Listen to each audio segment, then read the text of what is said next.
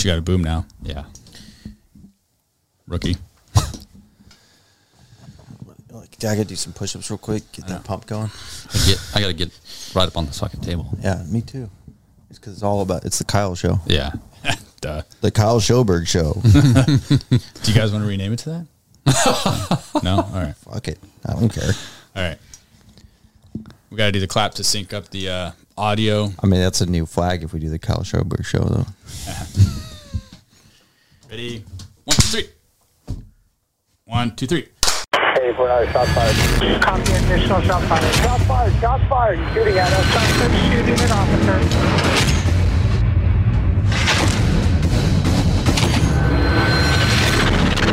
Suspect down. He's at the base of the stairs. White t-shirt, white male. All right, guys, welcome back to another episode of the Shots Fired podcast. We are your hosts.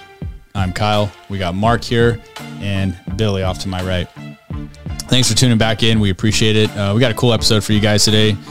Today, we decided that we want to talk about gear and, what gear we use in our specialty assignments that we've all held. So canine, SWAT, patrol, undercover detective type stuff. So we'll do that for you guys, break down what we use for ourselves, and then go over some medical kit.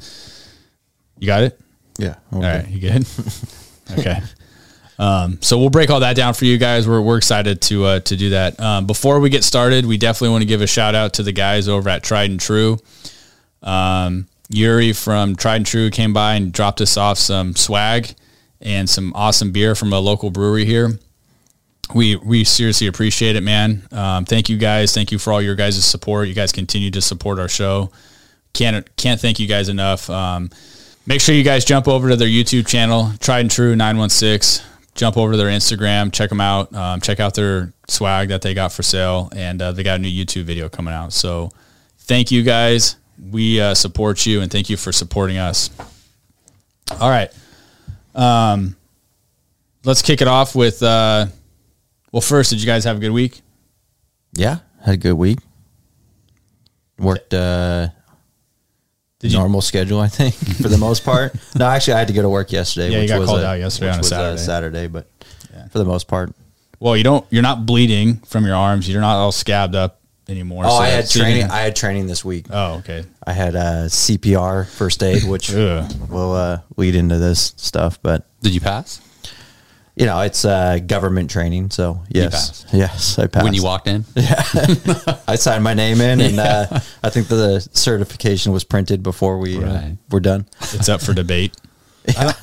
Can you fail that, honestly? Like the annual CPR class, those are so boring. They are, but they're necessary. I know they're necessary and they're boring. It changed too. It did. What changed about it? COVID.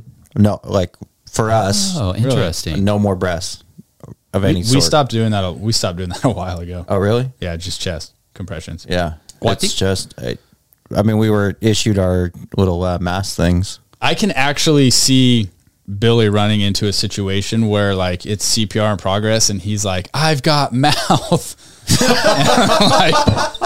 and everyone's looking at him like, what are you doing? Yeah. Hey, Someone's got I'd be rolling up with my gear though, because being prepared. That's disgusting. Now, how many times have you ever done CPR? Several times. Never have I done mouth. No, I don't think I've ever seen mouth to mouth. I don't think I have actually either. Have you? No. Now that I think about it, but I think it would be an extended period of time before you'd actually have to do that. I think it's a special, like for me, like I think we all have our lines or stuff like that. And for me, if I'm doing mouth to mouth, even with a mask, it's going to be a very young child that needs immediate help, or it's going to be a partner. Yeah. It seems like most calls that you go to, though, that CPR is required, it's from maybe a car accident, a gunshot, so they have some type of saliva, blood, throw up in their mouth around their face already. Right. And I think that would, it's rarely you would go, police would respond to a call where someone is having cardiac arrest.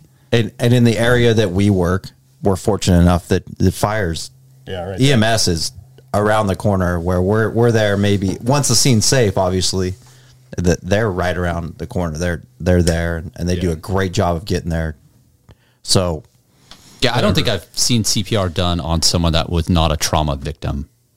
of some form that had something going on with their face as well. If it's throw up, puke. I've seen it on the wake up, and unfortunately the young child or something's SIDS not death or breathing, something, yeah. SIDS, or sometimes it's other things, but yeah, that's when I've seen it done on non-trauma. Anyways, that was like way off on a tangent, but No, actually it's not, because Do you carry a mask? now like medical equipment. we'll go over your medical equipment. Right now? No, we'll go over it. Okay, in a minute, okay, yeah. We'll save it. Save the medical. Oh, okay. We're gonna do I'm our just getting own. excited, I know. like I'm jumping to the. We're gonna do our own version of medical class here on the Shots Fired podcast. Which Just is kidding. it's extremely important to have a medical background and have a plan. Whether I mean, like, I'm not saying you got to be a medic, EMT, which I think we've all gone through EMT, which is All kind of three of weird. us have. It yeah. is odd. Yeah, that's not a normal thing in law enforcement, except for CHP. Everyone in CHP goes through it. Really, I didn't know that. That's But- California Highway Patrol for you that don't know. If you haven't seen Chips, then Yeah, yeah, you're at and not the movie. I'm talking about the show from way back when. 70s, 80s, maybe Yeah, 80s. 80s, I don't know, old punch, but yeah, no, you should have a plan and should realize what you're doing. But Yeah, we go straight on the equipment.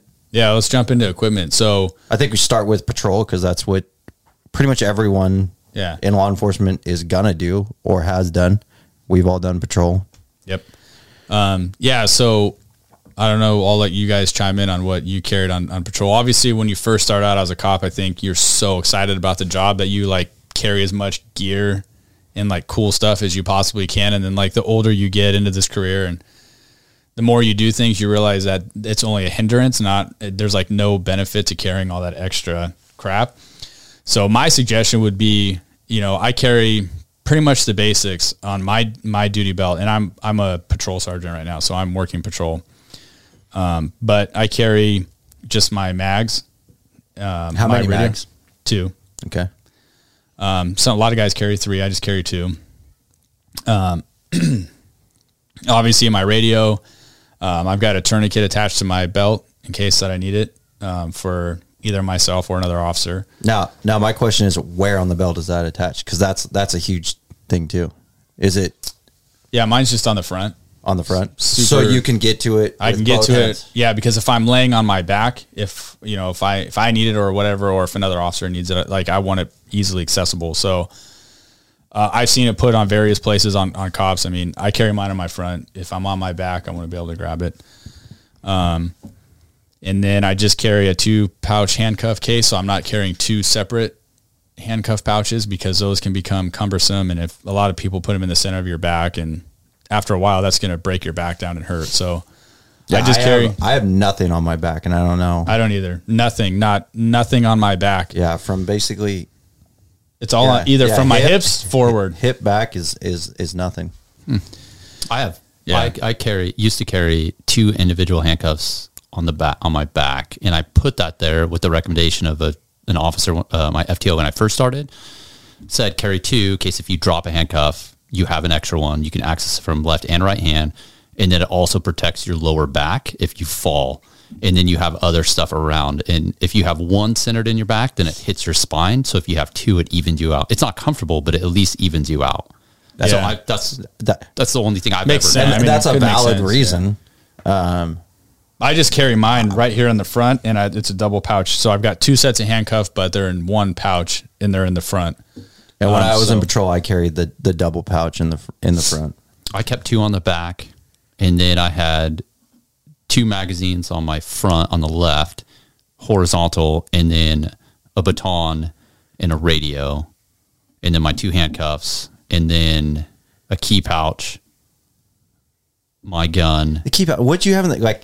I don't I carry never one. had a key pouch. Like I don't never carry understood one. the key pouch. You know, I think a key pouch is important, and those keys Okay. only access those when it was absolutely necessary, and that was like the Knox box key, Yeah. a 3rd patrol car key that I kept on me, and then other keys that we had for certain lock gates around the city that I worked in. Okay. And I never used them unless I was out of the car. So I wanted to make sure I had it. So if I'm away from the car, I just keep mine in my pocket. That's where I have a still key mine. clip is what I had. Oh, no, I never had that. No. Mine was tight, never made noise, bungee cord, or Which is- rubber band. Yeah. Stealth. So I rubber band my keys, especially the ones that I wasn't going to use. Basically, I had the car key on its separate key, and then everything else was rubber band. Yeah, just so, and the reason for that is so everyone knows, like, it's not clinking around, and Yeah. you know, if you're trying to be quiet on an alarm call or something, you don't want your keys. So the keys that you rubber band, I kept secure that would no chance of losing. And then my patrol car key was just one single key on a large key ring. Mm-hmm. And that way, if I dropped it, it was only a car key. And then if I needed it and I left it in the car, there wasn't other keys hanging that were necessary. In this area. Now I do, it's definitely super important that you carry more than one patrol car key on you. We can all Yes. agree on that, right? Yeah. Yeah. You Especially when you hear someone on the radio, hey, can you come over here for a few minutes? Oh, I locked my keys in my car. Yeah. Well, in some departments, and I think that your former department, vehicles were keyed the same. All of them. Yeah. Yeah. And is yours that way? So ours are not, Oh, interesting. which I think it's that's good a- and bad. I mean, I could see the pros and cons, because if you lose a patrol key or a car key for you guys, Yeah, someone has everyone has access access to to it. every single marked vehicle. But I feel like if someone were to find a Crown Vic or a Ford Explorer or whatever the car is, right. they're not going to be like, I wonder if this is a police car key. fair enough. What if someone needed to get into your car and use it? They can. They can't. No, and that's what I'm Really? saying is there's That's pros crazy. and I didn't know cons. that. There's pros and cons to it. So our cars are keyed just like everyone else's car, and yeah, if you have you got to go get the key set, and there's 2 key sets, and that's all that there is. But I did that's not know shocking that. to me. Yeah. I think that's a complete safety issue. But It rolls onto our gear question and everything, because there's pros and cons to everything, right? There is. And there's also a huge cost, especially at this point for us, if we were to completely switch that over. I'm guessing. No, there would be for sure. Yeah. I don't even know if they would do it. Yeah, they won't. But anyways, We've done it this way for as long as I know. So, and it's worked. okay. So aside from obviously what we just mentioned, so then I carry, I just started carrying a taser on me, which honestly I never carried on me before. I think when I was in FTO, I carried a taser. Yeah, Since then, I had it when I was in patrol. I had it in my car, and for me, it was never so. Whenever I'd get in a situation where you don't have a lot of time to think about grabbing something like that, where it was like hey, I'm going to use my taser thing. It never crossed my mind. It was like, hey, I'm going to go hands on, whatever I need to do to apprehend this guy. And I've seen it and I've used it in circumstances where it didn't work, and I never wanted to rely on it. Yeah, I do think it's 100%. important not to rely on that 100% because they do fail a lot of the time. But I've seen them. it's also there as a crutch too to have. I mean, as a less lethal option. So I just started carrying that, and then obviously my sidearm, my pistol. Other than that, What is your guy? What's your sidearm pistol? we just switched to a Glock, Okay. a 9mm. For my whole career, I've always carried a SIG, a 40, and then our whole department just transitioned over to the Glock 9mm. So I think we did. Yeah, I started with a SIG and we transitioned to a Glock also. yeah, so those are I'm off the top of my head. I want to say that's the only thing. Those are the only things that I carry on my duty belt. I try to keep it as minimal as possible. I don't like a lot of extra stuff on my belt. I don't find a reason for it. Doing this job long enough, you start getting in some foot chases, jumping fences, going through yards or whatever. Stuff gets caught up on crap. Getting out of your car makes it a little bit more difficult. If you're wearing the outer external vest, I personally, I don't like those. I like the traditional police uniform. So that's what I wear. And what is your reasoning for that? Is it looks or is it effectiveness? I think it's actually both. So I don't like the look of it, to be honest. I do like the look of just a traditional police looking uniform. And then on top of that, I do find the efficiency of it. To me, some officers have so much stuff on the front of their vest where I'm like, if you're in a fight or you had to go over a fence, I really think that's going to hinder you from being able to do that, just because like they have these big bulky pouches, they have all these like weird like crazy molly attachments, and to me I'm just like I don't find it necessary, and I actually truly do think that if you have all that stuff on your external vest, it could hinder you more than benefit you. That's my take. Have you noticed the officers that are active, making a lot of traffic stops, or the ones that are getting in foot pursuits, that are struggling with people, versus the officers that are less active, what they wear? Is there do you see something common for the active versus less active? That's a good question.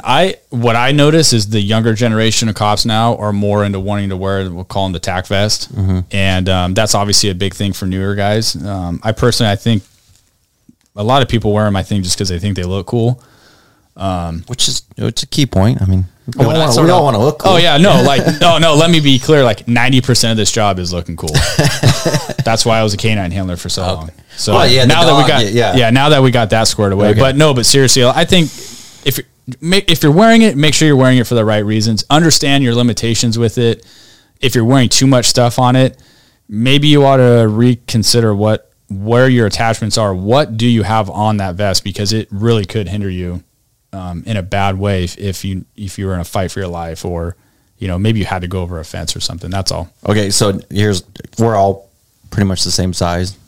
Imagine if you're a $110 and 5. I mean, you're a little tiny person with a small waist. You can't carry all that stuff. You can't, or maybe you can, but now you're talking.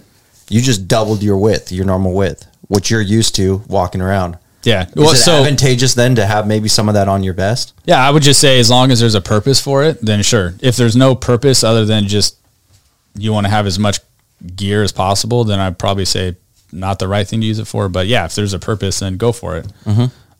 Or, a lot of people say it helps their back. I don't know. I don't. When right before I left, I noticed that some of the brand new officers were wearing the belts had the clip in the front. But they reversed them, so they had the clip on their back. I've seen that too. Yeah, I've seen that. And then you can put stuff on the front to fill that. Mm-hmm. Yeah, I do see cops doing that. So but the buckles are getting pretty small. I mean, for me, I'm just a traditional, cop uniform. Leather? I just like that. I wear a leather belt. Okay. When I was in canine, I did wear nylon. And I'm going to go over here real quick what I carried as a canine handler, but yeah, as a dog handler, I did carry a nylon belt just because. It's lighter. I think you carried a nylon belt on. I did. I started day one with a nylon belt. So a lot of agencies, you're not allowed to wear them. Like you have to wear leather. Like where I came from, my previous agency, you only were allowed to wear like real leather. You weren't allowed to wear the fake stuff. So my only leather belt is my dress uniform, Class A or whatever. Yeah, mine too. Other than that, I don't think I've ever worn leather. So you use nylon? Yeah. Yeah, I do like nylon, but for us, if you're on patrol and you're not canine, you have to wear leather. I'm good with that. It looks good. It's professional. It's old school. I like it. So, but here's my question: So you talked about tack vest or outer vest. So they're allowed to wear an outer vest? Yes, but they have to wear leather. Yep. That doesn't make sense to me. If you're gonna cross that bridge of not being that, You're tight looking, keeping them both. Yeah, traditional. Then I think you should go traditional, or you should go like, hey, whatever works best to make you effectively do the job better or safer. When I was on the SWAT team, when we'd go out and we'd work the streets, we wore a vest carrier, and then I only had it was minimal, not Molly, and I would only keep my note cards in there and a pin, which is the same thing I did with my classic shirt, and then everything else was on my belt. Yeah, and I thought the only thing nice about wearing the exterior vest was you could take it off. Yeah. Where before you have to take your uniform shirt off. And I want to touch on that real quick. I'm glad you said that. So a pet peeve of mine is if you're working patrol and you do have one of those outer vests on, which they're super easily, you can take them off, whatever. I've seen officers take those off at like the report writing station or whatever, and then like walk off into a different area in the PD, their radio's attached to it, they're in the evidence room booking evidence, whatever, and I'm like, dude, what if one of your partners right now is calling for help and your vest is in a completely different room. You don't even have your radio on, so you may not even know they're asking for help. Like, here's what I'm going to say on that.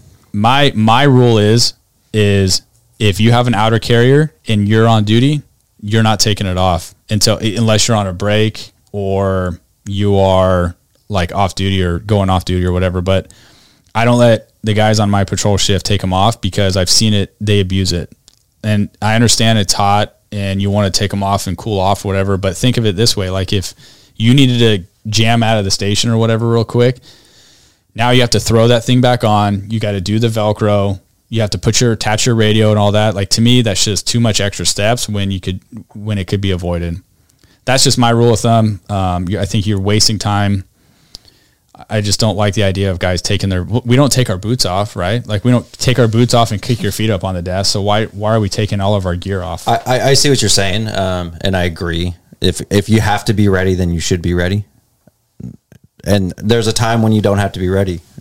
Yeah. Whatever that is, then maybe that's the time you take it off. But what I took from that more, not to just move on from that. Nope, that was just my little, tidbit on consistency. Taking your vest on. Consistency in your equipment and where it is, because when shit hits the fan, you're going to go to muscle memory. Mm-hmm. And if you've always had your mags on your vest, or you've always had your mags on your belt, and then all of a sudden you go to reload or whatever, and you could be reaching right past your magazines on your vest, because I've always trained with it on my belt. Yeah, me too. And that's what you were talking about you'd wear that outer carrier and all you had was your pen and paper on it. The 3x5 cards. That's it. Yeah. Because everything for the years up before that was the same way over and over and over. And then you're going to transition to a different and not train with it, or what am I doing here? Yeah. Because then I'm going to work an overtime shift where I put my uniform, you're back and forth. If there's ever an emergency where you need your pen and paper, it's got to be right here on your chest. I mean, an emergency where you need your pen and paper, I want to know what that emergency is, because your definition of an emergency and mine are probably different. Yeah. I need a pen and paper now. No, that's a super valid point. I ran a scenario one time with the patrol officers, and an officer did that. She switched to the vest and then put her flashlight in her vest now, the outer vest. And then during the scenario, it was a high stress scenario, and she couldn't find her flashlight because she's so used to it being on her belt. She swapped it and then couldn't find it. And she, after that, was like, I'm going back to how I used to have it, because under stress, she couldn't find it. So when I was on a narcotics team, 90% of the time was plain clothes, shirt, no gun belt, nothing like that. Usually a concealed firearm on me. And at that point, I transitioned pretty much everything to my tac vest, because for me, and I trained with it a little bit, or a lot. I trained with it to know where things were and to get used to it. But at that point, I thought that it was more important, because most of the time I would be sitting there in a situation where I don't have a vest on, I don't have my gear on. What can I do to rapidly put this gear on and be ready to go? And have like all of it. Yeah. And I agree with that. And that's, so with the gun that I carried back then was a concealed weapon, and it was a smaller Glock, but the magazines fit, the full-size magazines fit that. So I'd always have the full-size magazines in my vest, ready to go. I had my, for us, we have to have a less lethal option. For me, it was OC spray and the handcuffs and stuff like that. So it was different then. And now I don't do that now. I've transitioned more to a gun belt for many different reasons, but I still do I keep my radio on my vest, and I keep I have handcuffs on both. Well, that seems like where if you're in a position where you have to, one, identify yourself, or two, get out to do something, the vest is the first thing I would want on. Right. And then if that's all you have time, it better have everything else. Yeah. So that makes sense. It makes sense to me. Yeah. And when feasible, I would always put my full-size duty weapon on my belt, and then I'd, put my vest on. And when it's like, hey, we're going to go do this. But but if it was like, oh shit, this guy's running all of a sudden, or like, I gotta transition from surveillance undercover. Now I gotta be cop. Okay. I want everyone to know I'm a cop. Yeah. There's at some point especially in surveillance and undercover, where you want nobody to know you're a cop. Mm-hmm. And then that switch gets flipped like this, and you're like, I need everybody to know I'm a cop for many reasons. Yeah. Yeah. I mean, so that's obvious. Yeah. Safety laws are the Yeah. big things. No, that totally makes sense in your capacity, like having a vest with all your stuff. Like on a patrol level, though, like I said, I just the least amount has always worked out for me. And then when I was in patrol, I think I started with, I think at one point I was a 3 mags, 2 handcuffs. I had OC, I had taser, radio, obviously, gun. It's a lot of stuff to carry. It's a lot of stuff. I've never had the expandable baton. I never did that. I always had my. Yeah, it's because those are a joke. The expandables? Yeah. I don't know. Well, that's a The whole other ASP argument. or whatever. Yeah. Okay. Did you always ever use had- it? Yeah. A few times. I've seen it be used, and I saw it never work, but It was effective when I used it. So I would always carry. For me, I always carried a flashlight, and my flashlight was a full size flashlight, and Is that so you could have longer battery life with the size of it? It was multiple reasons. It's good flashlight, good light, everything like that. But when needed, per our policy, Oh, a backup as a weapons weapon. of we're allowed weapons of necessity, and if I needed to use a baton, and I didn't really think of it as a striking weapon, which some people will jump to that too. We can get into like different techniques and everything, but a lot of the times when you go to the ground, people go and they bury their hands, whatever it is underneath them, and you're pulling, they're pulling. Maybe they're locked on like this. The easiest thing that I found is if you get baton, flashlight, something like that in between their arms, and you use it as a prying, you can. First of all, it causes some localized pain in where that's doing, and it gives you leverage. yeah. So for me with equipment, that's patrol wise, that's what I carried. We were not allowed to have the outer vest when I was in patrol. We are now. Mm-hmm. I think that if I do transition back, I like the outer vest, not in the same capacity that I carry it now, handcuff and radio. And I don't take it off if I'm out of the office. And for me now, I don't need to be monitoring radio and responding to emergencies Yeah, and stuff like you're that. doing a little different. And there's a radio in my office, so if it's an oh shit where we need everybody, we're going and I'm throwing it on and going. But that's just that. I do like it. I think it releases. For me, you got the gun on the side and left-handed. I'm left-handed too, which makes everything a little bit different. Goofy. But for most, I would say you have a gun on one side and a radio on the other side. And those are your most thickest pieces of equipment that you have, right? Yeah. So now I've taken that radio off of my belt and I moved it to the front of my vest, and it's made me skinnier, hopefully in more ways than one. But also with our communications, we do have some rural areas within our county. And when you get far away, I found that just having an arm over that antenna sometimes affects the reception of it. So having it up front, having that antenna free and clear, Makes sense. for me works. Yeah. I knew guys that you'd call and be like, there's a business, the alarm's going off. We know no one's in there, but we still have to clear it. And you have guys on the team that are talented with lock picking, and you call them over, and then they unbutton their shirt, and then they start folding out, and then they have all this equipment on them that is so unusual that the lock picking kit carried in your vest. I always thought Yeah, I've was seen that. interesting. Yeah. We had a couple guys that did that too. Yeah. And then you brought up, so going over fences, you brought that up. For me, it's got to be so safe for me to go over a fence. Yeah, and that's true. That's true. I will tell everybody, especially most of the fences that I've encountered, especially if you can find the gate, you can go through them pretty quick. Yeah, shoulder it. Or rip it. rip the boards off. Going over is, we had actually a detective who was killed basically going over a fence. If he didn't go over the fence, he might still be here. We can say different, but when he went over, dude was hanging on the other side and just shot straight up and got him. But yeah, we've all seen videos of that happening. I agree with you. I guess I use that in the sense of like, if you needed to help a partner or get over a fence to help, like, I don't know, another officer or get to a victim. Or something. What's the fastest way to get to fastest and safest? And maybe it is going over it, and that's a good option. And I think I've gone over a fence with an outer vest and with the gear that I have, and I don't feel that it hindered me in any which way.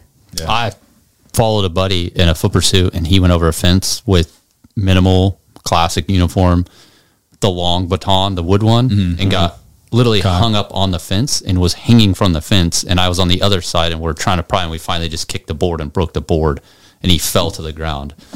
I think you can get hung up on some stuff and other stuff. I mean, anything.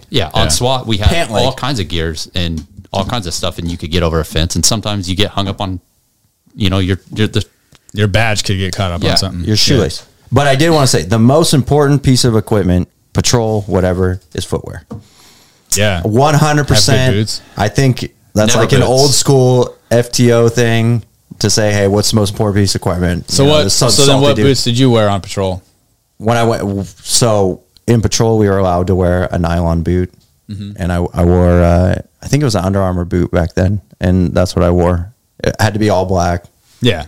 I've tried Under Armour. My go-to now. Each his own. Yeah. Well, so what I wear now are Danners. Are they nylon Arcadias or whatever? So they're partially nylon. I know which one you're talking about. They're about 45 pounds. Yeah. Terrible for your knees. No. The newer. I have them. I have this. The newer version ones are a lot lighter. Yeah. They're the older model. heavy. Yeah. The older model ones are super heavy. But I rock the Danners. And then, so when I started my career, in fact, when we went to the academy together, that was the first boot I bought to go to the academy. Were those Danners, all leather. I had those. I wore those things for like over 10 years. Actually, up until I made Canine, I think, is when I got rid of them and I switched to more of a nylon, comfortable boot to go out and do searches and stuff. And then when I was in Canine, I would wear various types of a comfortable boot. And then when I promoted out of Canine and went back to patrol, I went out and bought another pair of Danners. I like them. I want you to do a foot like a simulated chase or whatever, and I want you to time yourself with those boots on, and then I want you to time yourself with like I don't chase anybody. I don't chase anybody anymore, dude. That's a good point. I went from the academy, and then I bought these cheap 511 boots because you had to wear boots. Finished training 6 months in that, and then switched teams, and immediately switched over to basketball/running shoes that had a polishable toe. And the best ones I ever had were the LeBron James all black. And it was super comfortable. It was very flexible. You could run no problem in it. And then if you detained people and you talked to them, shoes, got hats, cred. And tattoos are 3 subjects or topics anybody will talk about. And every time someone looked at my shoes and they're like, oh man, are those LeBron James? And you're like, yeah. And you're like, if you want to run, obviously I'm going to catch you. But I will never buy anything LeBron James. I had a friend that I'll just say I have a friend that still works for your former agency, and he's worn the all black J's. Yeah, really. Yeah. There's a. I do remember a time you wore those Oakley boots, and I think you convinced me. That was a big thing for a while. I'm pretty sure you convinced me to buy those. I bought those, and I'm pretty sure they broke within like 3 months. I owned stock in Oakley at that time. That's fine. Do you remember that? Yeah, I do. You wore a pair of those too, right? One time, and they didn't last 6, 7 months. They were terrible. Garbage. Don't buy those Oakley boots. I mean, if you want to put a stance like that out, like they don't even make them. They were terrible. Yeah. I mean, I guess I don't want free Oakley sunglasses at some point, but hey, we're cops. We have to have the Oakley gas cans, dude. Like, not anymore. It's the what is it now? What are the other Gators? ones? No, they're the more those are for ones. operators. Whatever. But anyways, every cop has Oakley sunglasses. Yeah. Whether they admit it or not, they have it. And part of that is because get a little bit of a discount usually. Yeah, and they're safer than some other glasses. Bulletproof or what is not definitely not bulletproof. not bulletproof. They're considered safety like shatter resistant. They're safety glasses per OSHA standards. Yeah, whatever. Thank you. I think that covers patrol. I don't think it even touches on it because what are you? Were you like? So were you a taser guy or no? I did not. I initially left the taser out, but I carried it, and I pulled it once in one foot pursuit. And I never turned it on, and I was so out of breath when my very first one, I'd never use it, and the other one, it didn't work, and I threw it at the person. Never Seriously? use it. Yeah, never use it. I was in the foot pursuit, pulled it, tried it, nothing, and I just threw it at him. So you stopped carrying it, or No, you I carried it. See, Yeah. Well, And there's now- liability. now- I've used it. There's I think to me personally, there's personal liability. If you don't have it and something happens and it goes to court and there's a defense or prosecution, depends on what side you're on, and they're arguing, you didn't have this tool, that's a less lethal. Correct. I wanted that personal liability. I think that's why in a policy per your department that has you must carry a less lethal option. For us, Yeah. we have that We policy. do too, yeah. And I carry it OC spray. Which, and it totally works for you. Mine was, I didn't carry OC. Okay, I carried the taser. yeah, So which same concept. and I've never used OC either. But I did on dogs. On dogs, I think no, I've been there when someone sprayed a dog and it, for the most part, just pissed it off. Yeah. But, I think the spraying it in the eyes is anything in a dog's eyes is going to make it mad. Yeah. Yeah. Actually, dogs aren't affected. Spray anything in my eyes, and Dogs are not affected by the OC, actually. It doesn't affect dogs like it does humans. No, it pisses them off. 'cause Yeah, something's they don't hitting like their stuff face. being squirted at them. But anyways, I do think, yeah, dude, that's super important. Everybody has to carry a less lethal option on their belt because, like you said, if you get into a lethal encounter, they're going to ask you, what other options did you have? You better have other options other Yeah. than just a lethal. Or if you're in that position where less lethal is a good option and all you have is lethal, you're really in a shitty spot because you wish you Yeah. would have had it. Yeah. Any less Yeah. lethal. Yep. Yeah, have something on and you. I would hope that if you're in a situation, say you don't have a less lethal, say it's off duty or whatever, where you're not required to do it, and it's a situation where it's not a lethal, you're not going to go lethal. Like, I mean, that's You should never. Well, even- you shouldn't. I mean, if it's not a less lethal situation, there's no way you can be like, well, I didn't have a less lethal option, so I went lethal. Yeah, good luck to you. That's very Yeah, true. like if you ever are like, yep, no, all I had was a gun, and So I used it. So I used it. You're like, yeah, you're fucked, and you should Yeah. be fucked. Yeah, you're in a lot of trouble. Yeah, so I mean, like, make sure you carry your less lethal stuff on you. At least have an option for that. And then, And I think we all said we carry 2 handcuffs. yeah, Every single one of For us, sure. And that's not a requirement for my department. I don't know No, about yours. no. That's just. I think That's that's just being smart. That's really just- smart. Yeah. You drop one, you don't have to be like, oh, hey, hold on, guy, let me bend over, pick this up. Or if you get a big dude, you have to. Or detain multiple people. I mean, Yeah. you don't want to go out there with one pair of handcuffs. You may throw a pair of handcuffs off, and then someone else is transporting your guy or gal to jail, and now what? You're left high and dry with nothing. What if? I mean, we go what ifs all day long, but what if for some reason it breaks? I mean, shit, Yeah. you could have got shot and it hit your handcuff case, ruined that handcuff. Now you got to go put this person in handcuffs. Or you double lock the handcuffs on a big person, and then someone else takes them off, hands them back to you, and they never unlock this one because they unlatched this one. This one's been double locked, and now it doesn't work at all. Yeah, Yeah, You got to switch. there's a lot of variables, Yeah. but if you do get shot in the handcuff, make sure you frame those MFers. That's pretty what pretty else? cool. but I mean, like we could transition to. So for me, now we're talking about what was on our belt. I had a whole patrol vehicle, and usually I had a partner. I think we talked about that too. But there was a trunk, and my goal is if I had room, I wanted that thing. I wanted it there. I wanted the option to have it there, no matter what it was. You could be like, "Why'd you have I don't know, a blanket, a towel, all kinds of stuff." I had all kinds of weird shit with me. It's because you're prepared. Yeah, That's a good idea. I mean, You're there's there nothing for wrong 10 with or that. 12 hours. yeah. The thing that irritates me the most is when you pop open the trunk of like another officer's car and there's like just garbage and shit stacked up, paperwork everywhere, and you're like, dude, this is so unorganized. Like, it's disgusting. There's no, if you had to get something quickly out of the trunk, spike strips or whatever, you're not getting anything out of there. Like, that to me is annoying. Well, there you go. There's a whole nother organization of it too, because you need to have the stuff that, you're going to need rapidly on top or easily available. I know so many times, and I think I'm probably guilty of it, where I put something on top of the spike strips because You don't use them often. I'd go a year without using them. And then all of a sudden it's like, hey, can you throw spikes? And you're like, yeah. And you're like, get there. And all of a sudden this car's coming at 120. Yeah. Next thing you know, it's all, you're like, Oh, I missed it. I remember one. It was a Corvette actually, and I was like, I got in front of it. I'm ready, and I actually had my spike strips on top. Go to grab them, get out. I turn around and I saw this, like, I swear it was like a blur of light, and I was like, there he goes. what was that? Was that it? Yeah. And I'm sitting there and I'm like, oh, okay.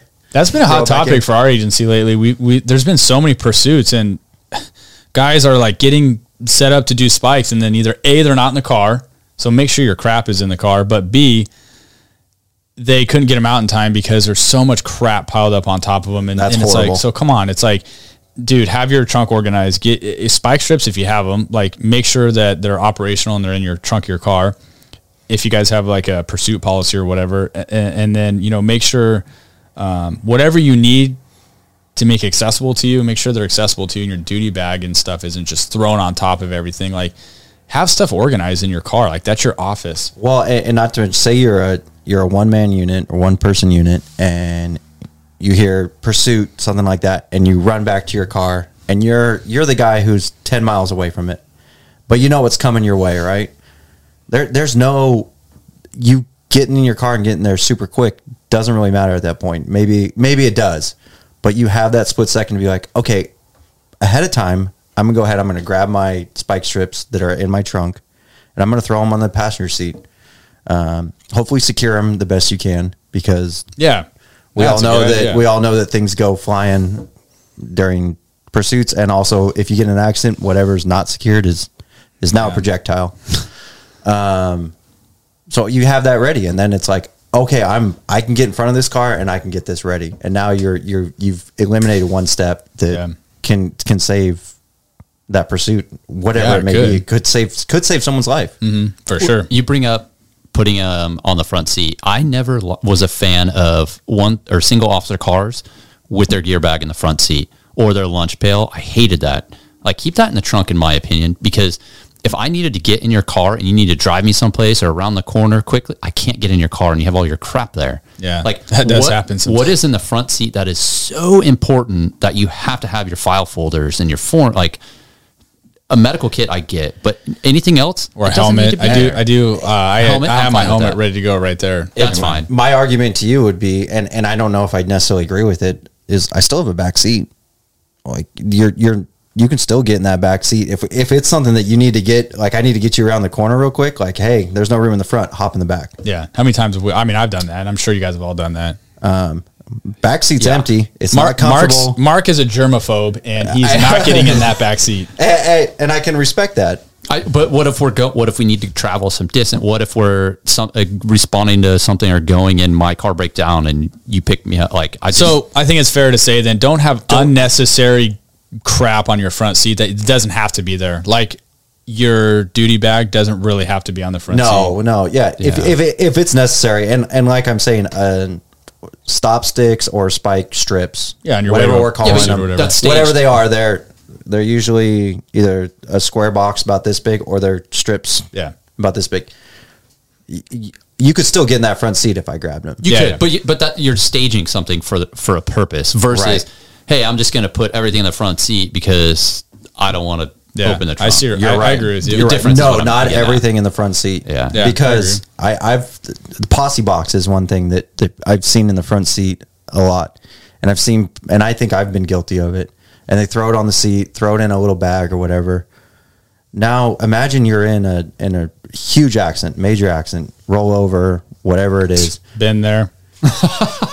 Now all of a sudden you have a posse box, which for you that don't know, for you people that don't, it's basically a clipboard, but it's a metal with a little box behind it to put things in damage. And that corner view hits you square in the forehead. Yeah, it could kill you. Yeah, especially when if it's flipping with something like that. So secure things within your vehicle that could cause harm to you. Mm-hmm. Yeah. So I'm not going to go too deep in the woods with this, but I think you definitely know, but yeah, I was hit by a drunk driver early on in my career, and it jacked me up. I mean, the computer actually dismounted from the mount that it was on, and it hit me in the face. And then I carried my PAS right in the center of where my rifle is. I don't know what a PAS is. Yeah, so a preliminary alcohol screening device, the breathalyzer. Okay, Still, don't care. So I had that in a hard plastic box case, and that thing flew up and also hit me, and it tore my lip up. Like I had to have my lips sewn back on. Like it jacked me up. Yeah. And after that, I never carried that Paz in my car. That thing was in the trunk after that. Right. Because it jacked me up. And if you're gonna put your helmet, like you said in the car, Yeah, but it's strapped. strap it on. Yeah, mine's strapped, and it's not coming off. If you need your, I just used to wear my helmet in the car. It's easier. Yeah, Well, you wore your helmet driving over here, which I thought was weird. Safety well, first. he was Yeah. ready. Okay. Yeah.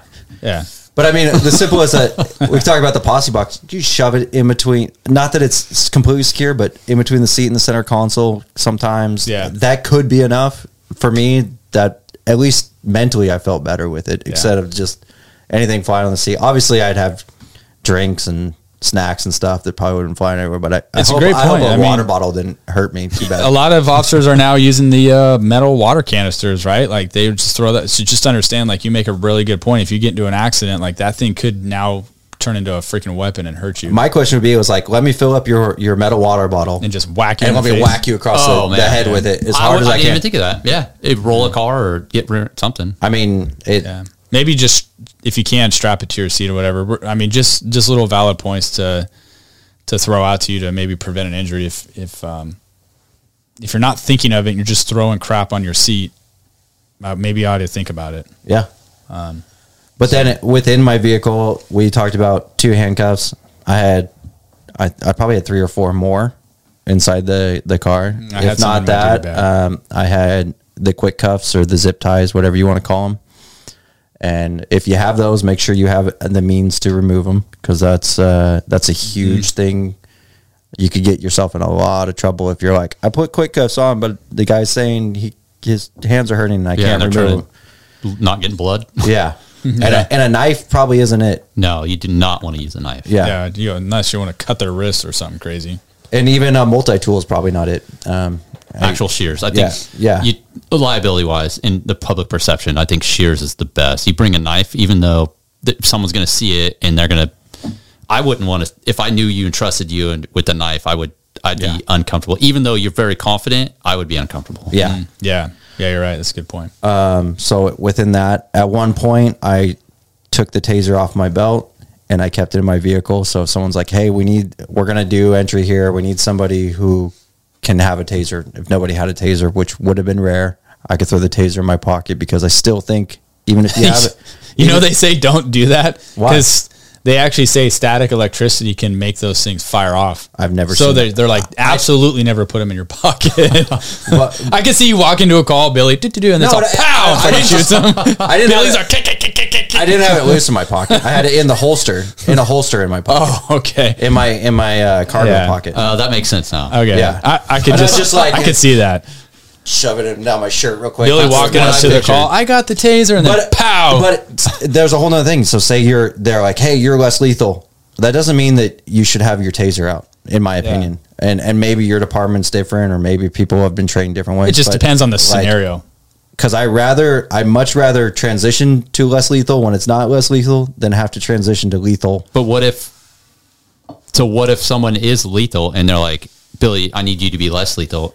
That's in a situation where we're all controlled, right? Okay, a planned event. A plan.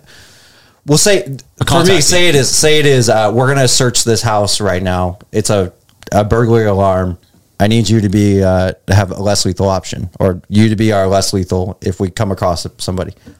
You're not going to go search the house With a taser. with a taser in your hand. No. I see what you're saying. That makes sense. You're going to be lethal, and then if you confront transition. somebody, then you'll transition. Now, say there's a guy sitting there and he's got a knife, and you're the fourth one there. Yeah. Everyone's got a gun out on him. He's contained, and someone said, "We need someone with less lethal. Roll up, taser, shotgun, 40. less lethal shotgun, 40 millimeter, That makes sense. That makes whatever," and have that sling, because hey, they're there. If it goes lethal, they got it. Yeah. No, I agree. sense. Okay, I see that. 100% agree with that. I thought you were saying, hey, if someone's like, Billy, you're less lethal, then you're like, well, I'll You're make like, that nah, I'm decision. lethal. Yeah, no, I got it. Yeah, okay. Yeah, No. sure I am. Yeah. Yeah. No, yeah, and I'm glad you made me explain that, Yeah. because there's and it's like anything in this job. It's everything is moving so quick and transitioning so fast that you need to, and it brings up the whole other point of you can't say this is how you do it. Mm-hmm. Right. Every situation is different. And, and that's why I transitioned completely away from the taser. I just like, there's enough people out there that have tasers and hopefully they're proficient in it and they trust in them. I never trusted in them. It never was my go-to. I do carry a less lethal shotgun now, which is in a back and everything like that. It's locked up. So it's not, so it's not easily accessible. No, it's not. But for what you do, I don't see that. I don't see a need for that. So I think that's fine. I think there's a difference because you're talking about you are working on a specialty team. Everyone has specific thing, and the guys on your team and women know that Billy doesn't carry a taser, so you're going to be something different. A patrol team, I think, is different, where you assume everyone has or should have the same. I think at a patrol level, this should be completely standard. Everybody has the same exact stuff. And I see your argument there, and I'm not saying that it's wrong, and I think there's a lot of argument there, though, is what I would say is, for me, I don't want anybody to go, okay, this guy goes and he goes like this, and he's like, fist up, we all have seen it, ready to fight, whatever, starts rushing towards you, you pull out that taser, and you go, and because you've been trained so well of, when someone goes to fight, I'm going to tase him, and it stops him. Now this guy's wearing a leather jacket. He's got 3 hoodies on underneath, and you hit him here, and you hit him. I wouldn't even try to tase him. Just somebody wearing all that. But then again, now you're a new officer. You've been trained that the taser's there. I just don't. It's not for me. It was never my natural reaction to be like, "Oh shit, someone's coming at me. We're ready to go. This fight's happening. Let's get tasey crazy." I think we're talking 2 separate things. I'm thinking standardization of what people should carry, and then you can carry more. That's what I think. In taser being one, I carried a taser, but I was a physical hands-on. I'd rather fight someone physically than use a taser. And I think you're talking the difference of how you're responding. Okay, but now you're arguing that you carry something that you don't trust and you're not going to use. But I have it as an option because I may come into a scene where I show up to help you and I know you don't carry one. I have it. I just think that a standardization of everybody should have the same. So like if let's say a whole patrol squad shows up to a call and nobody carries a taser, then what? And that's your argument, right? Is that I think that's what you're saying. Should have to have it, so we should have everyone should have it. Yeah. Yes. But then it's like, well, who's So I get what you're saying. But what is that standard? I think everyone should carry the same stuff. And I'm not saying everyone needs to carry a taser or everyone needs to carry. I just think everyone should carry the same. And then go from there. If you want to carry more and you want to carry that lock picking set, and then you want to carry a multi-tool, and then go for it. Carry whatever you want, but I think everybody should carry one. So I know when I get out that you have, but you're in a specialty team, and I think that's a totally different. That's way different. Like I wouldn't even I'll get into a little bit with that stuff, but from a patrol aspect, I don't necessarily disagree with your argument, but I do. I don't know how to say No, just say it. Just what? No, it's not. It's just, I don't even know how to argue it. It's just I agree that the point that you make is good, but we should be better trained. Then we should know our abilities. And for me, I never would be in a situation, hopefully, where I'm like, I absolutely have to have a taser here. The taser is the win or lose of this fight. I see both sides of what you guys are saying. I get why you say you don't carry it, because you don't want to even have to rely on it. I don't trust it. I'm in the same boat though. I carried it, but I'm in the same boat as you are. But I had it. Yeah, but I also see that point of it too. It's like you may just need it one day, and if it's just not there, then I did. I did need it that one day when I threw it at somebody. Yeah, it sounded real effective. No, it was not. But anyways, yeah, no, and then so just to taser. I guess we could probably talk about tasers for probably 5 or 6 episodes, because whatever. Let's move on from the taser. Yeah. I hate tasers. It sounds like I don't like tasers. I don't like them either. I'll make a statement right here. It. Never liked tasers. I don't trust them. But we'll move on. So further from that, in patrol, vehicle wise, medical kit was huge. What'd you carry? In patrol, I had a self-made bag that I did, and I bought a little red bag, and I had a carabiner on it. And that was one of the things that I had clipped to my passenger seat when I didn't have a partner. If not, we had in the back of our patrol cars, and they were, at first they were Crown Vics, but then they became the Explorers. Explorers, right? yeah. So we use. And we had cages around the windows in the back. So I would clip it to the cage of the window just so that it was easily accessible. But it was self-made. Tourniquet, which I also had on me, but I always have an extra tourniquet. I think I had quick clot gauze and shears. I ended up carrying shears on me, and I still to this day I carry them on my vest. Now in patrol, I had them. I don't know where I had them, but at one point I did carry shears. Oh, I had a tourniquet pouch with a shear pouch behind it. Yeah, and I've seen that. And I had the shears behind it. And shears are medical scissors, whatever you want to call them, and the tourniquet in front. But yeah, I had all kinds of weird stuff. I had too much in there, to be honest. But if I ever needed it, it's one of those things I've always said, I'd rather have more and not need it. Yeah. Some people put gloves in theirs, and most kits come with gloves. If you're a cop and you don't have gloves on you, Anyways, like a pocket filled of rubber gloves. Yeah, I think my offhand, which was my right hand cargo pocket, was always, I kind of looked weird probably half the time. It'd be bulging because Mine, I carried them. Yeah, there was and not just one or two, 3 or 4. I think it was handfuls. Yeah, and how many times?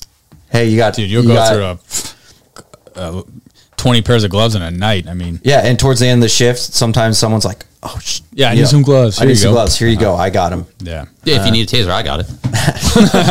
Just kidding. But I'm not qualified in your taser, so I don't want to use it. Oh, okay. Here you go. Use your own taser. Fair enough. And we're a little bit off topic here, but did you talk about how you did patrol meetings and stuff with the people that you're talking about? Did you talk to them about how to get your dog off a bite? Oh yeah, for sure. That was something we always talked about. We would physically we would put a dog on a decoy, have the patrol guys line up, and then we actually taught them how to hard out a dog, meaning grab them by their collar and physically remove them from a decoy. To replicate it, if one of us goes down, they have to be able to control the dog. And I think that's huge. And then I know that I've heard it's 50-50 in some places, but did you have a bite sleeve in your patrol car? We all have them. Every handler has a bite sleeve, and then our patrol guys were taught if you need to use it, if you need to pull the dog off and have the dog bite something to be able to like pull that dog back into the car without a patrol guy getting bit, then they would know how. You're basically using the bite sleeve as like a giant toy, right? And then let the dog bite it. You can grab and you can either let the dog bite it and hold on to it, and then you can drag that dog back to the patrol car and throw him in the back seat with the sleeve and just shut the door. Something I'd never even heard of. Yeah, I wouldn't even have thought that. Do you think that your dog would say he was on a suspect on a bite, or someone came up with a bite sleeve? Would you think he would come off and take the bite sleeve? Absolutely not. Okay, no, that's good to know. And the actual. So you still need to know, patrol people, if you work around canines and you don't know how to do a hard out, go talk to your canine guys right now. Yeah, I'm not going to explain how to do it. You should be able to do the hard out. It is very easy. Yeah. It's just you're grabbing the uppermost portion of the harness. It should be high up on its neck, kind of by its ear. Yeah, look, can we demonstrate it real quick? Yeah. But let me bite. You like the e-collar. You can do the e-collar. Okay. Yeah. But and then you're just grabbing the top of that, and it's just up and forward. And the way that, I'm not going to go over it, but the way that it acts on the dog, it's discomfort for the dog, and it causes them to release. So it's just quick. It's just up and forward. I wish I would have known. And you're pushing the dog into it. I don't think you could have done it from your position. I could not have done it. No, not on the position of the dog. Or and I think that's the idea too. Is you don't want, the suspect to be able to do that. To be able to do it. Yeah, no, you don't. And I don't think they could. Is there ever been a documented case where I've never heard it. Hard out at a dog? Never. I've never heard of that. I mean, I've had bad guys punch my dog, try to pry its mouth open. I've had guys try to like break their necks. Never were successful. All they did was piss the dog off even more.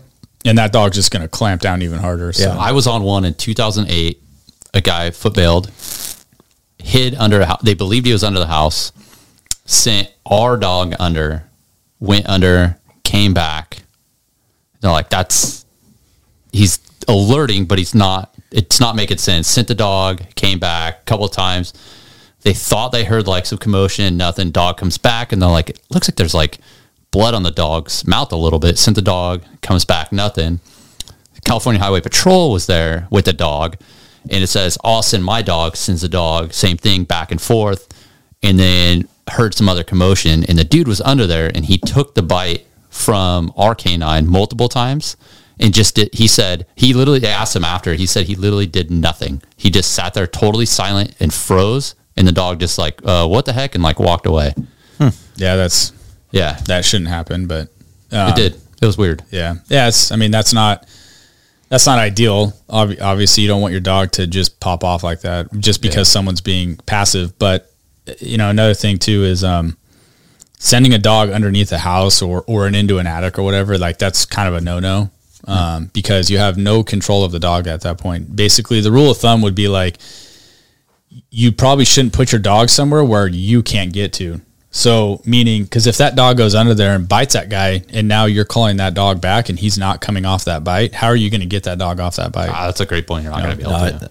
So that's like advanced canine. Yeah, we don't need to get into that. You threw that scenario out there, and I'm just racking in my brain. That, like, to me, I wouldn't do that. So gear wise, though, if you I would throw gas under there. If you had a 30-foot lead on him or her, yeah. If you had a long line or something, you could. I still think it's risky. I think it's risky. I would throw gas or some other means to get him out. I wouldn't. And not everybody has that access though. But yeah, no, I get what you're saying. Anyways, so.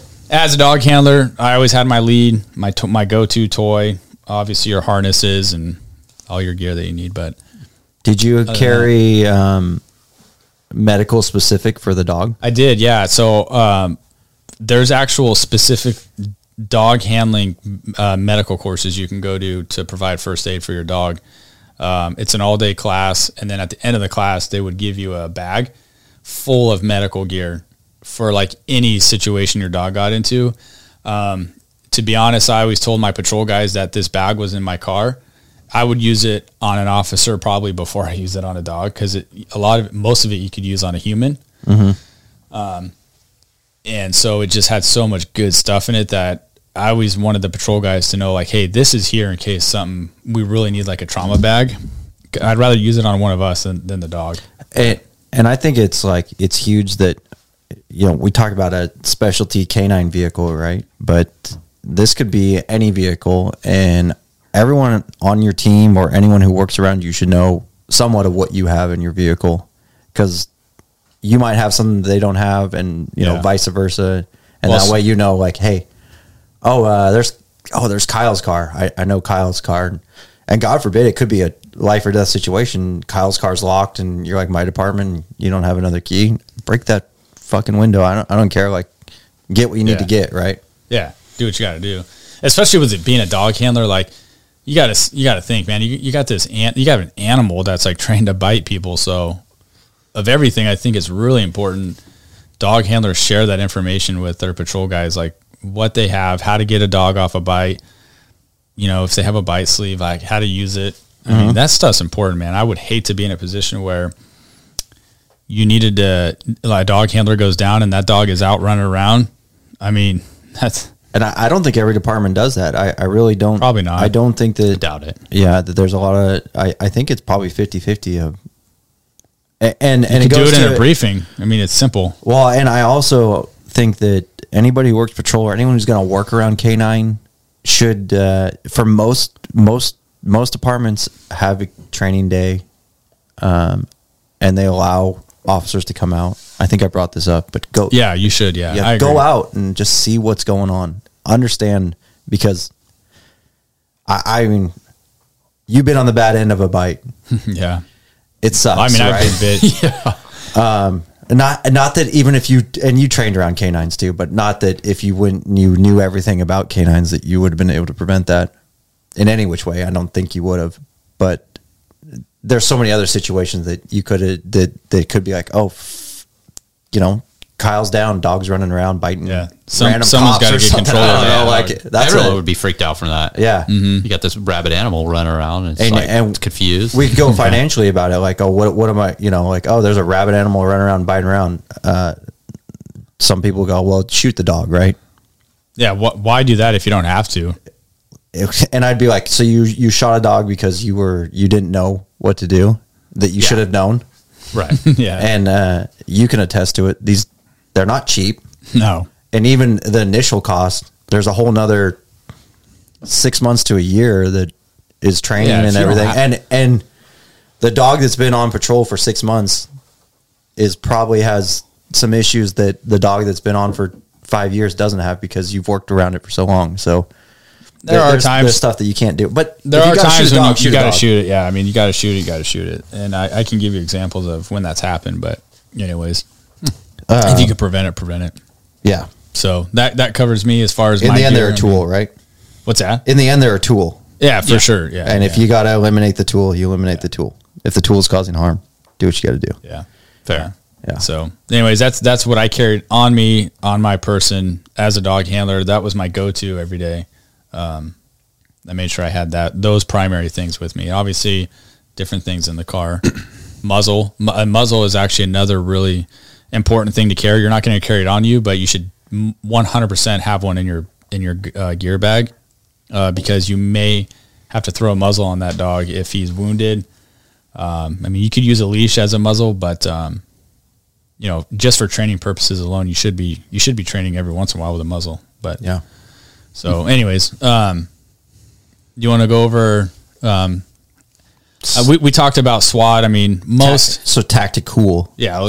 Tactical. Yeah. I can talk about. Too bad it's not Tuesday, dude. We could call this Tactical Tuesday, but it's Sunday. I mean, like, do they know what day it is? Oh, you just said Sunday. Yeah, it's Sunday. It's Tuesday. Yeah. I guess I could have said it's Tuesday, but I that's can cover lying. stuff on what I carried on patrol. Yeah. When I worked overtime shifts and what you can carry. Because I think That relates. most SWAT guys are patrol. Like, not most That is true. SWAT guys are not full-time SWAT guys like you were. And so I think the vast majority that's an ancillary assignment. But I think that SWAT guys have not only different training, but they have access to their own equipment that they could probably bring on patrol with them.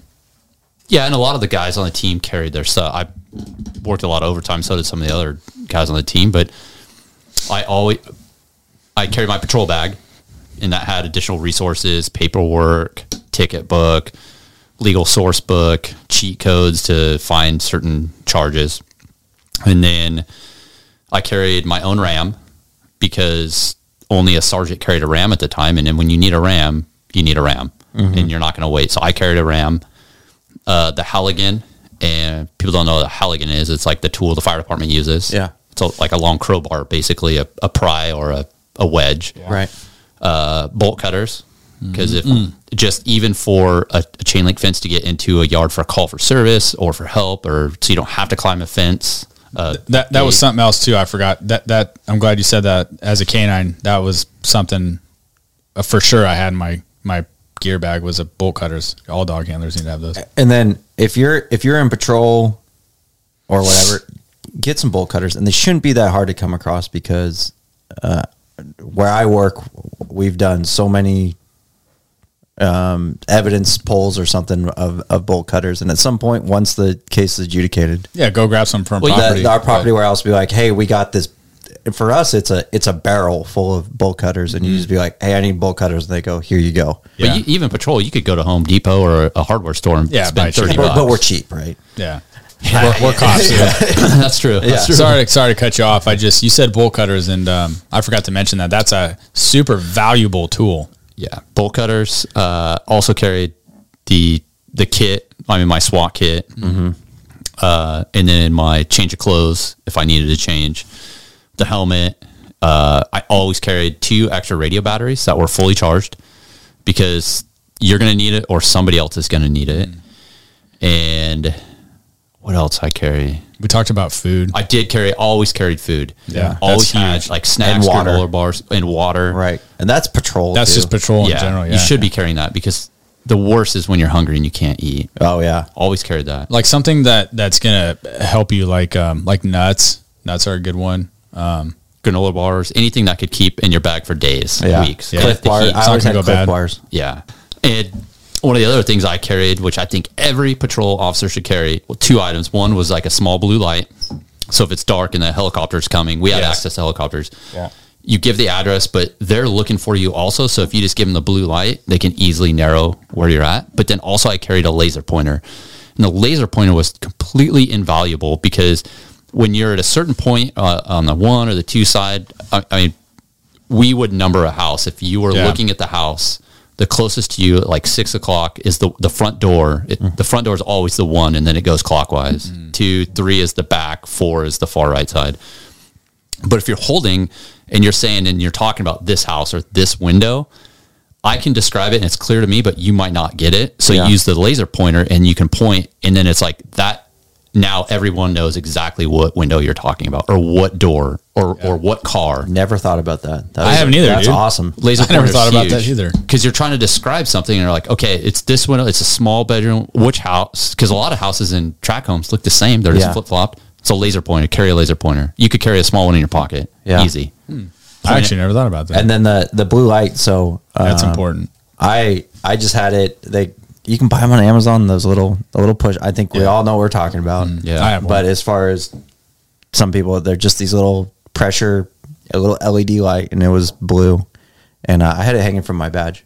Is where I had I it. always had one too as a dog handler because we're communicating with the air unit all the time on searches. Yeah, it was on a little keychain hanging from my badge on the back clip, and I just turn it up and click it if I needed it. Yeah. It's really visible to them. And then I always carried like 1 or 2 little toys for like little kids. When you go on those really shitty calls with kids, like it's never good. So at least you have something that you could give to them, distract them off of the side. And was that on you or in the car? I'm sorry, in the car. Okay. Yeah.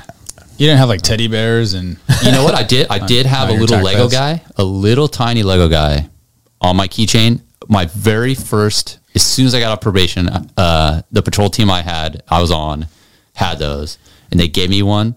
And to this day, I still have it. And that thing, it's Mr. Krabs because it's red, is missing its arms, its legs are gone, the little like tentacles are all gone, and it's like smudged, but I still have it 15 years later. That's cool. I do have that.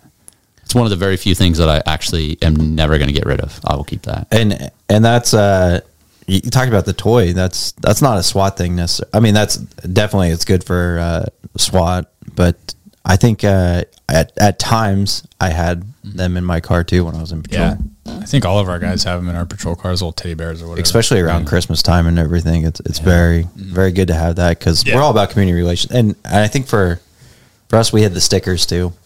The junior officer, junior deputy or whatever. Do you ever swear in the kids? Have them like, No. oh, you got to do it. You got to tell them, try it. But- like, I'm going to swear you in, and then you make them repeat. You like, do everything mom and dad says. Keep your own room clean. That's a good idea. Eat your breakfast. Eat your dinner. The parents are all, thank you. Yeah. But you roll into those apartment complexes and I remember times having Like 30 kids 30 around your kids car. run up. Yeah, stickers. And you're Even like, teenagers, you're like, Yeah, you're you're too old. like- You're just going to stick it on the light post. Yeah, over here. it's like it's like Halloween when the 14-year-old comes to your door. You're like, here's one little piece of candy. Yeah, as soon as they hear Get outta here. you have a sticker, it spreads. Yeah. You got stickers. Everyone wants Yeah. stickers. We had the worst, hideous stickers, but the kids didn't care. It was something fun to play with. Yeah, it's something. Yeah. Or the And- baseball card. The canines always had baseball cards, which I thought was the coolest thing they could pass out to people. Oh, that is You cool. want one of mine? I have one. It's autographed. Oh, perfect. Yeah. Did you want one? No. No. You don't want to. That's rude. Yeah, I mean, I don't think you should be offering them because it's valuable. If everyone has them in their autograph, it's not going to be worth it. I want a real canine officers, not a retired. I mean, I'm a has been. an active one. Yeah, I'm a Yeah, has. I mean, like- I'm a has been, dude. well, I guess it's like the retired baseball player. It might be worth it's worth more more. now. That's actually true. Yeah, thank it's you. too bad you'll never get one. Yeah. And if he signs it now, it's not worth anything. Yeah, you just screwed yourself. You really just don't want me to have it now. No, you don't deserve one now. You don't appreciate it. That's basically all that I really carried. I think the RAM we used a ton, or guys on the team would. Shield too. Shield. You guys ever carried a shield?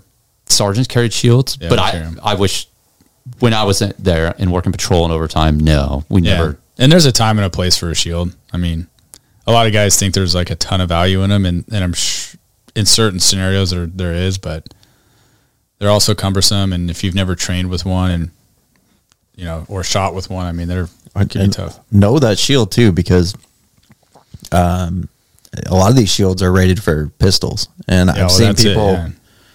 I'd say most by a lot, and some people are like, we got a guy who's got a rifle up in his house, and they're like, grab the shield. Like, why? Yeah, that's not. I guess it's better than nothing, but it's a false sense of security at that point. Yeah. When you know it's not going to stop something, it's a false sense of security. Yeah. Anyways, and then when you talk about your SWAT gear, you're talking like you guys had plate carriers, right?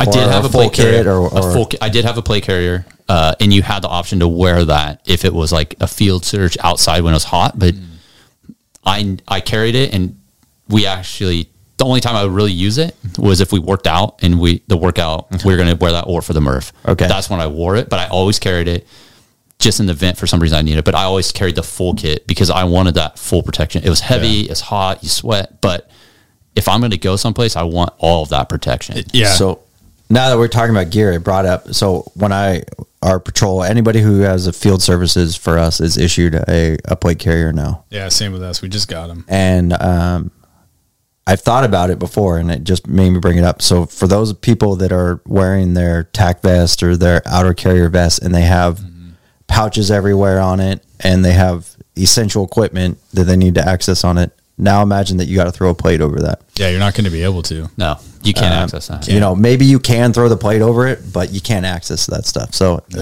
think about what that kind of stuff. Good point. That's a great point. I would even go next step and recommend that you just bought the shoulder pads yourself and put them on there. It's going to look ridiculous, but if you are in a position where you have to put a plate carrier on, it is not good and you're concerned enough. Why not have additional padding on your arms? Maybe protect your side a little more, maybe groin. I mean, you're getting a little crazy, a little weird looking, but at that point, I think safety is paramount. Yeah. If you're ever in a situation where you have a choice of like, do I just throw my full kit on or do I throw the plate carrier on? Like, I would always throw the full kit on because why wouldn't you? Right? Like if you're in that high of a threat of a situation, dude, I don't care if it's 110 degrees out. Like I would always throw mine on. I'm not wearing just a little dinky ass plate carrier. If it's something that bad where I have to throw one or the other on, I'm choosing the one that's going to protect me the most. But you're talking about, but we were also we were given those. Yeah, patrol guys don't have a full kit. Like no, but you could piece one together. You could put additional things on it. You could put a groin protector on there. I mean, you're talking shoulder pads. You're going to look ridiculous, but. Yeah, well, I mean, that could mean and I know life or death. Before my department issued out plate carriers, I bought my own plate carrier, and I only bought a front plate, to be honest. I was cheap at the time. And I was like, well, all like budgeting wise, I was like, all I can get is one. Well, I guess one's better than none. Better. And for me, I was like, 90% of the time, hopefully my face is towards this person that's causing this immediate threat to me. Right. So, that was my theory behind it. That's where your brain was at. It makes sense. It does and it doesn't. I mean, like if you can't afford two, which you should be able to, especially here in California, you should be able to. But I mean, like I had a beer budget, I guess, at that point. Yeah. It was a little bit higher. It was pre-marriage, I think. Yeah, pre-marriage. What about the collars? On ours, we ran huge collars that protected all of your neck, and I would see other teams not run a collar at all. They'd take them off. So, and that was crazy. That's suicide to me. All I can say is because I've never been on our team, but my entire team now is all former. So from what they say is, cumbersome. And, and I think part of it was trying to look cool and all that and everything. But they did have a mandate that came out and said, hey, if you're issued it, you're going to wear it. And that was the growing flap or the shoulder. I think everyone wore shoulders. Everyone wore the, shoulders and the front and back was, if you're not wearing that, like, I think you have to, obviously. But, well, there's teams out there that we trained with that did not. They just ran straight plate carriers. That's it. Just a plate carrier. And that's better than nothing. And I know that our guys have plate carriers. They have a full kit. They have, I think they're fortunate enough to have different options. Yeah. And for different circumstances. And like you said, a field search, my team's gone out and done some very rural searches and stuff like that. And Or if you're a sniper and you're the observer, you don't need that full thing. You're deep. Yeah. Yeah. You know, but that's all I mean, that's really all I carried. We had access to additional equipment in the van that was kept at the station that would come out, but those are like very unique, special type weapons or tools. Yeah. You would only use that in a SWAT environment. I think every patrol officer should have a RAM, bolt cutters, a laser pointer, and extra food. I like the laser pointer thing. I like the laser, and to go off the laser pointer, which I'm going to throw a little thing out here that some pro people tip? might disagree. And I didn't do this in patrol, but knowing what I know now,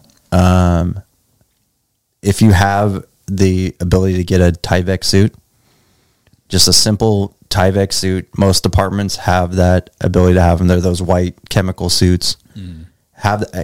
They're super. You can pack that into any little small. They pouch. gave us all those during COVID. God forbid it's the worst case scenario, and you got weapons of mass destruction, you've got chemicals, you got things like that, or your partner goes down in something that you don't know why they went down. Nowadays, fentanyl is meth huge. lab or something, yeah. Fentanyl is huge, and it's not necessarily a lab. There's a white powdery substance that these people were using, and all of a sudden people start falling out. I want everything that's available to me, and we could get in I could do probably 10 hours on fentanyl and transdermal. A lot of say it is transdermal, which means it can absorb through your skin. Mm-hmm. It's not as deadly as people think through your skin. It's not like all of a sudden there's say there's a fentanyl right here, white powdery substance, and my hands go down here and, oh my God, I'm fucked. Right. Yeah. I'm dying. But, if you can have it, and then most departments are issuing gas masks of some sort, you should have that. Yeah, we have them. Cause, and then we can go into, I always wore long sleeve shirts. You're not going to convince a bunch of cops to just wear long sleeve shirts all the time. You know what? Maybe I should. No, don't even try. We just talked about fentanyl being transdermal. We're talking about there's plenty of other chemicals out there. I've been bit before I used to wear short sleeve shirts. I got bit right here. If I had a shirt on, it could have been. Got bit by what? A person. I wore short sleeve shirts in the summer and long sleeves in the winter. And I do like that. If I went back to patrol, I'd probably only wear long sleeves because tattoos and like you could be identified from it. Depends on what type of tattoos these cops have. But jackets, I refuse to wear a jacket, and I hated when cops wore jackets. They're puffy. It doesn't look professional. Yeah. It's restrictive. I don't care if it's freezing cold. I mean, I don't work in a 10-degree environment, so it's different. But I did not, nor would I ever wear a jacket. I wore a jacket one time a year, and that was if it was ice cold and we had to work through the New Year's. That was it. Yeah, well, I wear a jacket because I wear graves. It's fucking cold. But I make sure it like doesn't cover my duty belt. It's not in my way because I am picky about my jacket. Another thing to bring on that topic is gloves. I was on a call recently, and one of the trainees was on the call, and he had these gloves on, and I'm like, "Have you ever shot your gun with those gloves?" And he's like, "Shit, no." Were they like winter?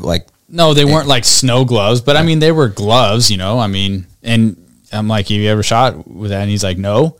I'm like, "Well, you probably don't want to wear those if you haven't trained with your weapon with those, because if you go to pull your gun out and you can't even get your finger in the trigger guard, or you can't feel it. You can't feel. Yeah. I mean, if anything, I told him lop the trigger finger tip off. But that's another thing. If you're wearing gloves and it's cold where you work, like I get it, but either A, I hope you've trained with it, or B, cut the tips off because you want to be able to feel that. I mean, you don't want to be wearing gloves and then not train it. Have you ever done an entry with your gas mask?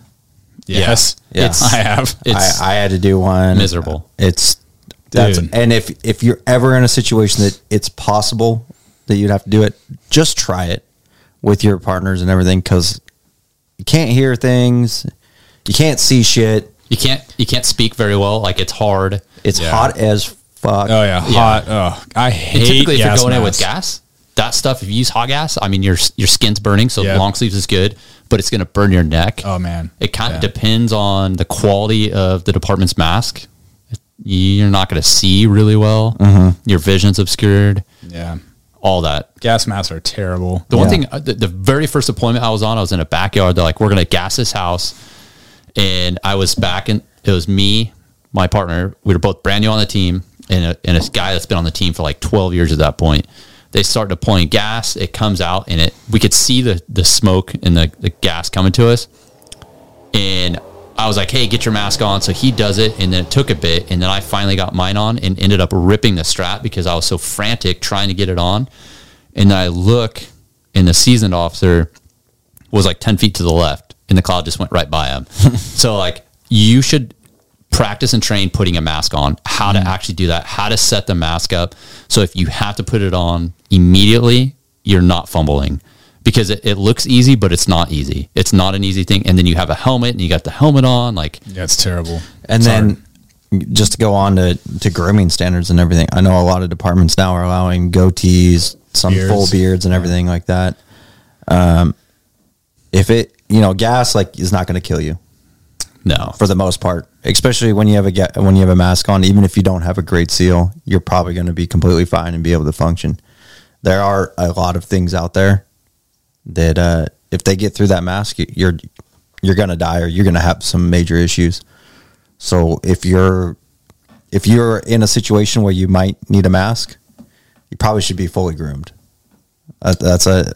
Yeah, or you're going to tough it out, because if I need you, and you're like, I'm going to grow a beard because I can grow a beard on patrol, and then now you're like, hey, sorry, I can't put my mask on, I'm going to be pissed. But you're talking, Yeah. you're talking about hot gas. Now I'm talking about Chemical agent? a chemical agent of some sort. Now, I got to be honest. it's rare, and I don't know of any documented where it's happened, but this world's getting worse every single day. If I was in a city and that happened, I will tell you, my car would be pointed eastbound at 110 miles an hour, and I'd be going home. Yeah. Well, Like, that's what the decision that I would be making, because my family is now the most important. If a catastrophic event happened, it got to that point, my family is more important, and I'm taking that car and I'm going home. yep. And I apologize to the guys on my team, all of that, but I know that they have the same mindset, and they would be doing the same. Yeah. And the small teams are different. Yeah. But, and that segues into, I've had a couple specialty spots, and the equipment has gone from, at one point I had a truck with a camper shell basically on the back, and I filled the bed of that truck up with equipment. So I could go on for, the stuff that I had was, so I was on a narcotics team, but part of my narcotics team was a clandestine lab response team. So, I had to respond to narc labs, and most of the time they were very not dangerous, I would say. I guess that's the word I'm looking for. Not dangerous. Well, to me, it would be dangerous, but for you, But potentially, I mean, yeah, meth lab, fentanyl lab, it could be anything like that. So I had all the PPE and the personal protective equipment that I could possibly need. And that was, Tyvek suit. I had 2 different levels of Tyvek suit. I had chem tape, which is duct tape. Like, they'll call it chem tape. There is chem tape, and you can spend 4 times the amount. Duct tape's the same thing. Gloves, different types of gloves, rubber boots. I had mask. I didn't carry a air pack or SCBA like the fire department has. We had that in an equipment vehicle, and it's similar to what SWAT would have. Is you had the stuff that, hey, you need right away in your own personal stuff. Other than that, there's a vehicle that shows up that has all the equipment. So hopefully, and SWAT and a clan lab are so different. I mean, obviously, but the response is so different. SWAT a lot of the time is very, very fast and very rapid. Hey, we have a threat and we need to eliminate that threat. When it comes to laboratories, it's like, hey, once everyone gets here, we'll talk, we'll have a briefing, everyone will suit up, we'll talk, we'll drink some water, hang out, talk about what could go wrong, talk about all this, and pretty soon 4 hours later, you're doing what you're doing. So the emergency side of it's different, but having that equipment there with you is always huge, I would say, for the lab thing. And masks, having a good mask, patrol, whatever, always have that. The mask, the eye protection, eye protection, gloves, ears, all that stuff. People could spit at you. Oh, you go into a weed grow, like all the spores in your eyes, like good eye protection. Yeah, so I did rural weed grows, and I did in home weed grows a lot too, and the molds. Obviously, people walk into a weed grow and be like, "Oh yeah, it's just a bunch of weed. There's plants growing inside of a house. No big deal." That is a super moldy situation. And then people go in the fields, weed grows, and this is California, so we probably have a little bit more than some people out there. Those grows have pesticides and stuff in them that you don't see in normal farming and stuff like that. Carbofuran's one of them, and people have died from it. Is it like a powder, or what is that? It's like a Roundup, or it's a pesticide to spray on the spray on the plants to keep the bugs away. Not Roundup, obviously, but the style. It's a pest. It's a liquid. It can be liquid. It can be. And it's banned. I think you can't go buy it at Home Depot.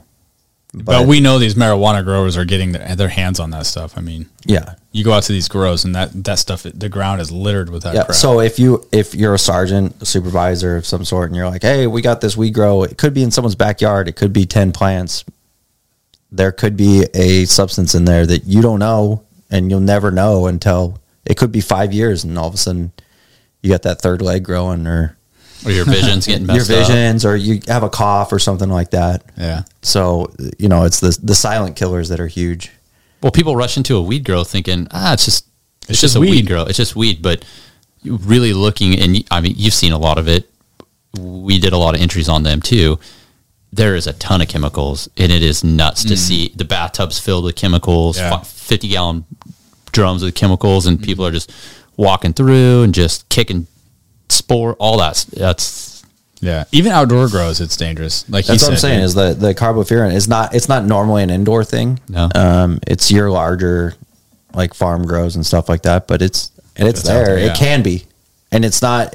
Usually, you're not going to come across a container that says carbofuran on it either. Yeah. You're not going to be able to read. You're going to come across it, and you're not going to smell it. You're not going to taste it. You're not going to know anything. It's just one of those things where it's just there. And it could be as simple as your, N95 mask. Mm-hmm. That can help. I'd want everything that I can get. The P100 at least. Or, a full mask with the, eye protection, eyes, it's a mucous membrane is where we're getting attacked with that kind of stuff is what's hitting you. And your eyes are a mucous membrane, your nose and your mouth. So. Interesting. When you're talking about something that's an aerial, you have glasses, hopefully protective eyewear that will stop it like this. But I didn't wear goggles. Would you recommend wearing for a responding patrol officer to go to a call that happens to come across a weed grow? Would you wear your gas mask inside? I would wear at least those filtered cartridge filtered face masks. What about your eyes? Just something eyes. Good. I would wear something good on my eyes. It's a lot less likely that's going to come through your eyes. But, and again, I'm saying that you're going to respond to a weed grow, and you're not going to be like, oh, it could be a potential weed grow. I'm going to wear my gas mask. I'm going to wear that. You're going to walk in and you'll be like, oh shit, it's a weed grow. Yeah, totally. Scene safe. Got the guy in custody. Let's not hang out in there and talk about what's going on here. Let's not look for the gun, the money, the cell phones. Let's go. Hey, let's move out. It's safe. And if you have access to a lab team, if not, if it's a patrol thing, then hey, we'll get out, talk about it. Long sleeve shirts, definitely then, at the minimum. And gloves, cover up your skin the best you can. And then go in there. Hats, sometimes it's a full hood. It's 99% of the time, it means nothing, and you're just hot and sweaty, and you didn't need it. But you might, but that 1%. Yeah, you never know. Yeah. I'd like to talk about a couple of things, or things you should not carry in your bag or your car, or what you should be aware of. Because there's those people that carry stuff that might not be appropriate because they want to play pranks and stuff. You should not carry that. Well, stuff I in mean, your car. pranks are good, you know, like morale. It's also very important that people realize that equipment issued by the department, whatever it is, your MDT, your cell phone, that some departments, that's free game. While you're at work, and say for instance that you're on your phone. Most of us wear body worn cameras now, and you see it could be as simple as, "Hey, I'm on my way to that call," and it's a text or something like that.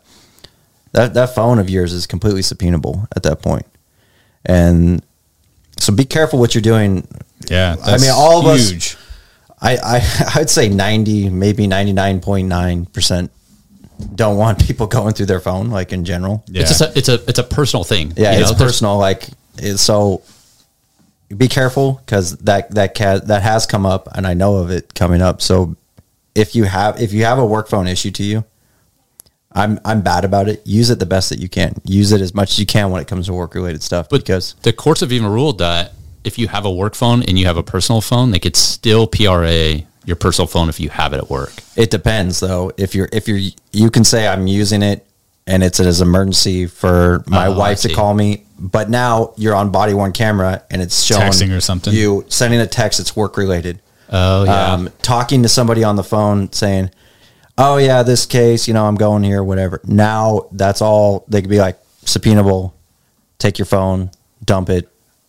Yeah, you just don't want that happening. I mean, You just whether you have inappropriate stuff on there or not, like that's still invasion of your own personal privacy outside of work. Like I wouldn't want that, and I know none of you would want that. My wife's, it's a good point. My wife's name and pictures on there 1,000 times. Yeah. Your wife and kids, I'm guessing, are My all wife and kids. They're all on there, right? Yeah. Do you want that? Do you want to go in front of Johnny Dirtbag or Mary Dirtbag and a jury of 12 and them to pull up a picture of you, No. you know, hanging around your wife? No, I don't want my wife, my kids. I don't want them associated with me in any which way when it comes to work. So Be smart about be it. smart about it. And you talked about them gathering evidence, and during that situation, I've been in way less of a situation where CSI comes out and they take pictures of everything, what you're wearing, pictures of your vehicle, what equipment you have on your belt, stuff like that, where, you know, may not seem like that big of a deal to you. It could be the T-shirt that you're wearing if you're in undercover capacity or something of that part. The front of your vehicle is big in pursuits, especially when you talk about an unmarked capacity, where my car's vehicle's unmarked, but it's fully lights, sirens, and per California PO code, forward facing red light and a siren. Did you say penal code? It's vehicle code. Is it vehicle code? Yeah. Oh, well, I don't know much about the vehicle code. Damn deputy.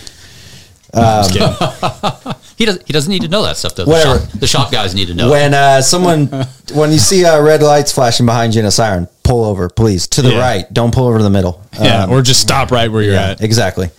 So they take pictures of all that. That's all Yeah. equipment that you need to be aware of, and you need to go and every once in a while, if not every day, turn on your lights, turn on your siren, make sure they work, because God knows someone goes and they're like, "I didn't see your lights," and all of a sudden you had wigwags going, and your whole wigwags are the headlights usually flashing, but the whole top of your top light bar didn't work. Yeah. And the whole time you're thinking they did, because you see the lights off your back, off the front, doesn't matter. Yeah. Someone's like, "I didn't pull over for him because I didn't think he was a real cop." Yeah. Good point. True. Yeah. Anyways. I don't know how I got there with that. I don't know. That's I don't pretty know. cool. That was how, good, though. That's pretty cool how I can transcend Yeah. beyond topics. Segue. The equipment. Yeah. All right. I guess let's wrap it up, and hopefully we gave you guys like a breakdown of, I don't know, what we use, our gear, what we use on our specialty assignments that either we were in or currently in. You know, I don't know. Hopefully you guys like that, but anything else? Full speed. Send it. Send it. Wake up tomorrow and make it better. Well, this is all getting edited out, so Yeah. we can say whatever the fuck we want right now. No, it's not. Yeah, better. Send it. Yeah. What's wrong with send it? Oh. 1, 2, 3. Send it. Jesus. Go big or go home. Yes. Fuck. This thing's been I hope you guys enjoy the blooper reel at some point. All right. All right. All right. Thanks, guys, for tuning in again. If you guys want a particular topic discussed again, obviously let us know. You can always hit us up. Billy's Instagram, Billy Shots Fired podcast. We're still working on Mark. I'll get getting there. a social media. You can follow me on Instagram, Kyle_Schoberg. And yeah, thank you, and we'll see you guys again next time. Later. See it. Send it. Yeah, what's wrong with send it, dude? You ever heard that? Hey, 4 shot fired. Copy, additional shot fired. Shot fired, shot fired. He's shooting at us. Suspect shooting an officer.